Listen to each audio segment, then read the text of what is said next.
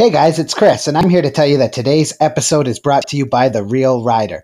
Move over Peloton. Now is time to experience the world's first moving stationary bike.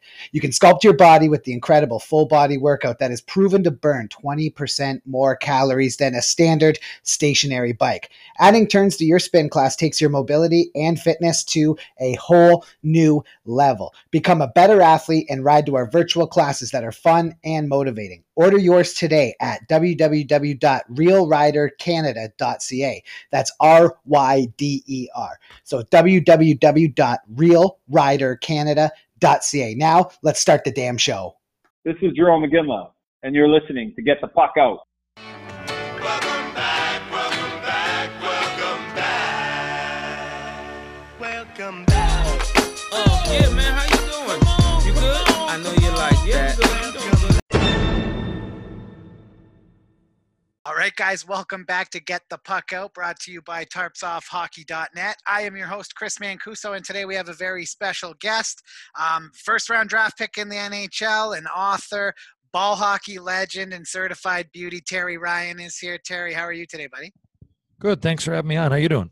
Oh, very good, man. Very good. You know, we're in a heat wave right now in Ontario. I don't know if what it's like out in Newfoundland, but it's been crazy ass hot here. So just been spending a lot of the mornings outside, and then kicking it in the air conditioning during the day. But the days are going to get a little better now as the NHL is on its way back for August 1st, and we have a 24-team tournament. So off the hop, I just want to get, what's your take on it? Do you like the 24-team tournament? Do you think there's too many teams, or what's your take on how the NHL has decided to handle coming back from this pandemic? To be honest with you, I don't mind. Like, that really was, I don't want to say irrelevant, but it was the least of my worries. I just wanted to see some way for there to be a cup given. I mean, you know, I know in these days, you know, a lot of people, a lot of fans, a lot of players maybe too, in the spoken word of Twitter and everything, you kind of lose the fact that,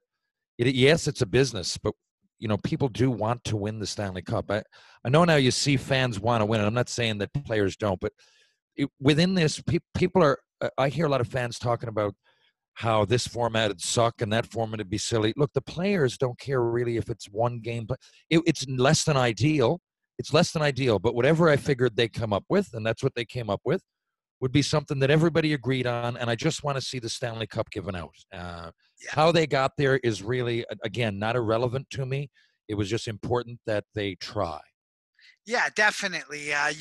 When you play 70 games of a season and you put that much into it, I mean, the league has no choice but to award the Stanley Cup. You can't burn all those games for no reason. And a lot of these franchises, man, just scrape their ass to even make $1 at the end of the year. The Floridas, the Coyotes, franchises like that. So they got to get back and finish it here. Now, the other big news, obviously, outside of the CBA actually getting extended without a lockout in the Gary Bettman era, which was nice to fucking see. The draft lottery. That was a strange one. Now, we watch an hour draft lottery show back last Friday night or 2 Fridays ago now. I don't even know. Time all feels the same this day and age. But we come to the end, and the winner can be one of the 8 teams that get eliminated from the play-in round. Is that something you thought was okay, or did it lose you a bit there? Like, I'm cool with the 24-team tournament, but I think that's crazy that these teams now that lose out 8 have like a 12% chance, and Detroit had like 18. It's basically the same odds. Yeah, I strongly disagree. I do think, you know, most of the history, you know, you need to have a draft and it needs to be structured. And I know that this is a real monkey wrench thrown in. I get that it's hard for everybody, but I think that was a very, very poor decision, and it looks a little bit Mickey Mouse. Yeah, and it was like, I know that people that I've talked to on the other end of it say, like, they try to say, oh, well, it was good because it got everybody talking, this, that, and the other. But you just said Mickey Mouse, and that's what it looked like to me. It looked like a Bush League move. I'm not even a huge draft lottery guy anyway. I think the NFL has it right when the worst team, the shittiest team that year, ends up getting the top player. like that's available. I think Yeah. that's traditionally how it should go. And I know that these leagues like the NBA and the NHL to a very much more degree are behind the MLBs and the NFLs, right? So they always try to add a little flair and a little spice to fan it up. But I think this was just a case of them getting in their own way. So yeah, we were talking a little bit before we came on here. Obviously, anybody that knows you knows that you were taken 8th overall by the Montreal Canadiens, and now they're a franchise that has a chance to, you know, if the Pittsburgh Penguins beat them, which Sidney Crosby, Evgeny Malkin, and everybody, unless Carey Price rips a horseshoe out of his ass, which he could, they should be in the running for Lafreniere, and that would be an immense opportunity for a kid who lives and is born just north of Montreal. What do you think the pressure would be like on a kid? And you've handled it. What's that Montreal media like? Well, I mean, it depends on how you want to take it. I mean, you know, what happened to me, I guess I was a kid, and on top of, you know, I didn't like my coach, Michel Therrien, but that was in the minors. You know, I was treated pretty well up top. I spent most of 96, 97 there, even though I played 3 or 4 games. But, you know, I was a junior player, so they didn't send me back till late January. So I got to see what the world was like for a first round pick there. And, you know, yeah, there was pressure, but first of all, everybody's pulling for you.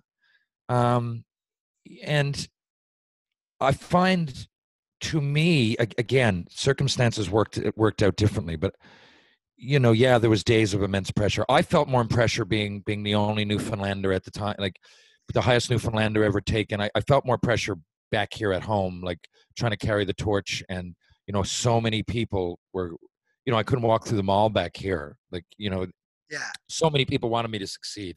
So to me, it was that far, you know, the Montreal part of it. Yeah, your first round pick. Usually, again, I'm not poo-pooing it here because there is something to it. But to me, if you're going to go first overall, chances are you love a challenge, and you know and it's your home. If Newfoundland had a team, I would embrace that. I wouldn't feel. Yeah, you wouldn't run. I'd feel the like need it to was a run from it, privilege. right? Yeah. Yeah. So, and you know, it seems to me, you know, he's on center stage at the World Juniors at 16, dangling guys. I would think he'd love to be closer to his hometown, the better. I can't speak for everybody now. Again, I'm getting away from the question though. You're asking me what that's like. Yeah. So I think he will feel the pressure, but I believe that that's the biggest thing that you hear about in the media is always like these young guys and the pressure. There is, but you also have to realize that each year that goes by, more and more people are there to welcome you. You've got specific trainers. You know, I was happy to meet the people on the Habs. It was great, and you know, to be asked to train there all summer. You know, there was nothing wrong with hanging out with Patrick Waugh and Mike Keane and Shane Corson and these guys and kind of guys.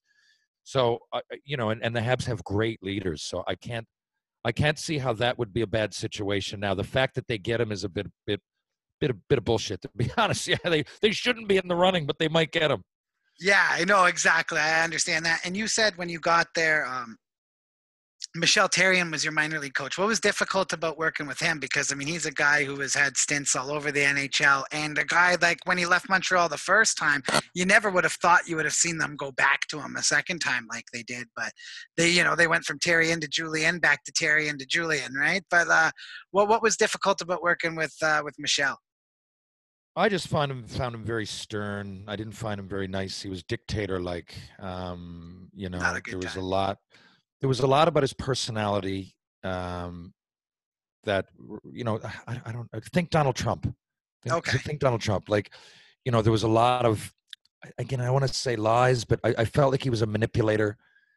And again, I don't want to get political. I'm just saying, if we can believe, if we can know one thing about Donald Trump, he probably twists the truth a little bit, Yeah. exaggerates, might make up a certain situation. He's got a very big ego, so anybody else to walk into the room that's even close, you know, he looks down on. And there's a reason, you know, there's a reason he doesn't like Justin Trudeau, and I don't think it has anything to do with politics. I think because he's a freewheeling, good-looking cat. Well, Yeah. I got the sense that it was as fickle with Michel Therrien. Again, not saying I'm any better looking, no, but as a first-round pick, I think he wanted to keep you in line. Yeah, and He a hard more- on for wanting to make like an example and be tough on the first round Yeah, pick. he kinda wanted thing. soldiers. He didn't want, you know, PK Subban celebrating after goals wasn't good, you know, like, and I knew that when I was watching it. Me, dyeing my hair blue or something one weekend was not good. Even like going to concerts. I just know he assumed a lot because of maybe the appearance or the way I talk or my, and the other thing was in Montreal, I can say the only organization ever that I had a problem like that. Like it was very, very foggy because I'm a joker in the room and I really tread the line with a lot of things, so I don't think they understood that. But see, Michelle was my main translator because in the NHL, I got along fine with Reggie Houle. I didn't think he was the greatest GM, and I think you should have given me a bigger shot. I think you'd give a first rounder 100 games to fail. That's me. But 100%. I certainly didn't not like the guy. He seemed like a real, genuine, nice guy. And I go to games now, and I've sat with him. There's no. I'm not a guy that holds a grudge. I understand if they didn't like my style of play, and he pretty much told me back in the day they didn't draft me. Serge Savard did, and Jacques Demers. And Reggie told me, if you're a better skater, maybe, but I don't see you like those guys. He was very honest. Alain Vigneault was a very nice professional man, was coach. So I'm not really ever complaining about the ice time up top. I just really, I wish I'd gotten more. I think I could have earned a spot. I should have. But the thing is, in the minors, I just hated. I don't mind saying it. I did not like life around Michel Therrien. Now, I do want to finish that up by saying, had I was also immature in the way I handle it. I called my agent, and my third year of my contract, I just said, I don't want to go back. Just anywhere but there. And then that's where it started. And Reggie even called me in November, and I said, no, I didn't want to be anywhere around Michel Therrien. And I wasn't even thinking money or fame or anything. I feel it was almost like a nervous breakdown. It was almost that sort of thing. And to this day, I don't remember having one like it. There was 2 or 3, and I just said enough. And do I forgive him? Yes, because again, I know that I just think he was a French coach.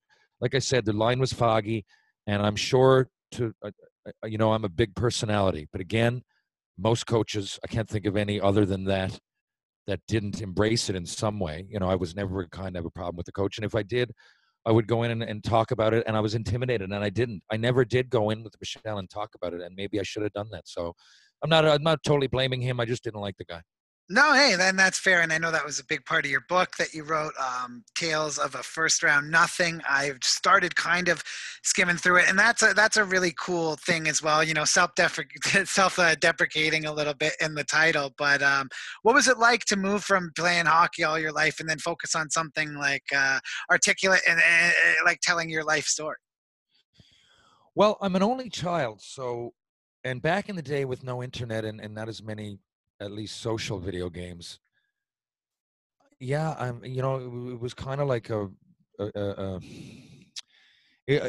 not a brother, but it was certainly a companion because I had to go out west and play junior at 14. And I know you'd never say it now. And I always seem to have, I am the glasses half full kind of guy, but I'm also a realist. And at the time I was, I was just like, I couldn't not believe that I was leaving home at 14 to go play junior in another province, up north. And again, the globalization of the internet wasn't there. Not only could I not talk to my friends, but I was getting stereotyped. I was getting laughed at school. You Newfoundlander, where's your dory? Have you ever seen a TV? Yeah, anybody, that must have been tough because you were in the W. You were in the Western. Yeah, I'm the only Newfoundlander to make that move. So it was. I knew as time went on, and it became easier. But the thing is, I had my book, so I was growing up. I would always be writing speeches, and I was into that side of things. I was good at English. I was entering in local poetry competitions, shit like that. Like so, and not something that no one else. I almost kept it a secret from all my hockey buddies. And at the time, and especially the school I went to, fairly tough at the time. I probably would have gotten a punch in the face, to be honest with you, if I showed any interest in acting or any of that or anything that I do now. So I had that companion in the back of my mind. I was like very, very deep subconscious. In my deep subconscious was, I know somewhere in there was like, eventually someone's going to read this, but it just, I didn't really know how or what, but I was keeping it for some sort of reason. It just wasn't personal. And I just ended up with sometimes now they weren't very well articulated. My first game against Wayne Gretzky, I remember just on the way out of the room, I wrote down like what we both had on, like how many people were at the game, like when it was, like, it was just so I'd remember the major parts. And the other thing is I'm a storyteller, and I never wanted to lose the essence of these stories because I felt that something unique was happening to me. Whether I made it or not, just the journey was extremely unique coming from Mount Pearl, Newfoundland. And Mhm. so, and then not only, I had that gut feeling when I went out west when I was 14. I mean, I ended up going to one of the most historic sports franchises on earth. I ended up being in movies and giving public, or doing stand-up comedy with Jerry D. That was a little section of my life. So Yeah. it paid off to have the journal. But to be honest, that's why, because I was shy and I needed a companion. And then after a while, I mean, that wall got broken down, and I was quickly, one of the biggest jokesters in the room. But at that point, it was established and it became habitual. Definitely. Now I know you said that you're a bit of a storyteller and you like to make sure you do that. I saw your stuff with Bissonette there with the spit and chicklets. There was some absolute beautiful stories amongst that, and anybody listening to this should absolutely check that out. I mean, the Milbury story you told, the little pre-interviews, the pre-draft insight was some of the funniest shit I've ever heard. I was actually shocked to hear the kind of questions that you get, even being hockey, right? Like I always kind of knew that they would probably not be really afraid to give you some scenarios, but a scenario of a chick giving you 10 minutes before a curfew spreads her legs open for you. That's a pretty fucking funny conversation, man. So yeah, no, I could tell you love to tell the story and reminisce, and that's really cool. I know you're doing like some other businessy venture stuff now as well, which we'll get into, but one thing being in Niagara Falls, and I know you're really big into it, you're actually a huge ball hockey player, which is cool. I have some friends that do that there. You can play anywhere in the world. It's actually such a big sport. What kind of drew you into playing ball hockey post ice hockey stuff? What was the draw there? Well, I'll tell you, there was one draw, and that was that I was injured. I got to be honest with you. I grew up loving ball hockey and playing a little bit in the summer, but you see, Newfoundland has a huge history. There's pockets of Canada that's big. In the 80s, we won 4 national championships now. Yep. Being a Newfoundland athlete, I'll tell you what it's like when we go to the nationals, right? And I played national events growing up. I was at baseball, hockey, and soccer. And usually it's either us or PEI or the Yukon if they're in or territory that you open up the tournament playing the host team wherever it is. So the host team can beat you 7 or 8 to 1. Everybody gets a free hot dog and goes home. And Newfoundland, shucks, what a great bunch of guys, but host won it. That's usually the perspective that's taken on a Newfoundland team leaving. But there are a few sports that we can win the national championship, and one of them is ball hockey. I'd probably extend that to fast pitch softball, rugby. It's possible in other sports, but baseball, for example, everybody knows the story. We last won it in 1967, right? I think they came third like 3 years ago. Men's soccer won it once in the 80s, 1988, Holy Cross. So you see, I'm from a place that see how I know those things. A lot of people know them because local sports are big, and we know when we're in a national event. And so growing up, I went to watch the best players in town. You had to pay $5 to get, well, I guess $2 at the time, 5 now. You pay to go in and see these events. So people pay to see local ball hockey here. So, cool. Yeah, it's a big, big thing. So I'd played in a couple of provincial championships, but it was kind of under the radar. And the reason being, especially when I got drafted, I had to quit soccer and all that because of the injury factor, right? Mm-hmm. I didn't want to get injured playing ball hockey or soccer. I didn't even really bring it up much. And I'm sure the Habs, I believe talking to Stefan Dubé, who was their trainer guy then, they'd rather I didn't play as well. So, but now I think that's opening up and people are realizing there's other ways to train. And, if you get hurt, you get hurt because you could fall off the treadmill. But anyway, I'm getting ahead of myself. But what happened was I hadn't played much. And in 2001, I hurt my ankle in Dallas Stars camp. I'd finally gotten out of Montreal. And I got Darian Hatcher fell on it in warm-up. And no one even really knew. I knew it was something. It was something shooting up my leg, but it was a high ankle sprain. Oh, those are deadly. Those are horrible. It was horrible. It didn't get better. I just kept trying to play this. Down to Boise. It ruined not only my whole year. I can still feel it. Now I play senior hockey and everything, but I mean, I turn one way like a 747. I love the game and I can play. But I've been playing senior hockey for the last 15 years, but that's what happened. So yeah. And I knew it. I went to Boise, and it felt a bit better, but I never got that back. And I came home and got a scope on it, and I just couldn't turn it as good anymore. But the thing is, when I ran, most of that was it was a restrictive boot, right? Because the boot was so high. But when I ran, it seemed fine. It cut under my shoe. My shoe cut under my ankle as long as I got the low cut shoes. I really, other than being a little bit sore, it didn't hurt. Whereas in ice hockey, it shoots up my legs. So I really had to change my whole stride, right? Again, I Yeah. love it and I still play, but I'm not the same skater. It was immediate, one day to the next, right? Mhm. After I did that, but not in ball hockey. So, and the world championships were taking off. So a guy named George Gorstotz, who's now I think the head of the international committee, but he was the coach, legendary coach of Canada, and Yeah. they were in the middle of winning 4 or 5, and they asked me to play. So I went overseas in Sierre, Switzerland, and Tony Nitto, I should say, from Montreal, he was the GM, and they got me on that team. And I quickly realized that just because I'm a good ice hockey player, I mean, I could get by, but I needed to lose weight. I just Oh, running's half the battle, man. Like if you can run, as long as you can if you can run, yeah. So you can find a useful position for you. Yeah, but I had gone there. They picked me up like 6 months after I signed my retirement papers, and I put on weight. Like I didn't think I was going to play. I was kind of depressed. I just got divorced, so I went over there, and I was probably like 240 pounds. Right now, I'm 195, for example. So I saw what was ahead of me, and I know now, looking back, and George has told me, is that's what I wanted you to see. He said, you were the one guy on the team. He said, you weren't there for 2003. You were there for 2005 and 2007. Yeah. And I was like, oh, I see. So even in the championship game, I had one shift. But I saw, and he knew that I was a competitor. And once I saw that I could be one of the best in the world at something, I started training as hard as I could. I went down to 195. I ran marathons. I came first in the training, the physical testing the next time around. So the boys, It's every 2 years. So in 03, I'm not saying I didn't contribute, but, I played defense. I took faceoffs. Again, in the championship game, I played one shift. In the next time, and when we came to camp in 2005, I knew it. I was like, and everybody knew it. Okay, I wasn't screwing around anymore. Like, I can't play ice hockey the way I want, but if I can be one of the best. And then 2007, I was on the World All-Star team. We won our 3rd in a row. And then 9, 11, 13, silver, bronze. And, then I'm still playing in 18. We won the Masters World Championships, and we were on our way to Prague 2 months ago until this happened. But it's a big part of my life. Yeah, my buddy Brian Zolga's big time into it. Now, I think he was with you guys in 13?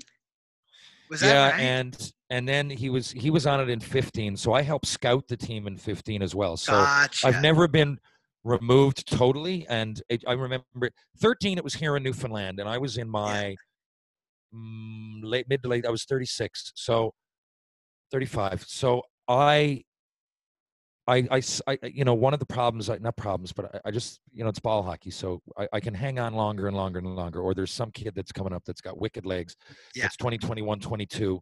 And that's always the way I saw it. And I'd had my cake and eaten it too. I'd won 3 world championships.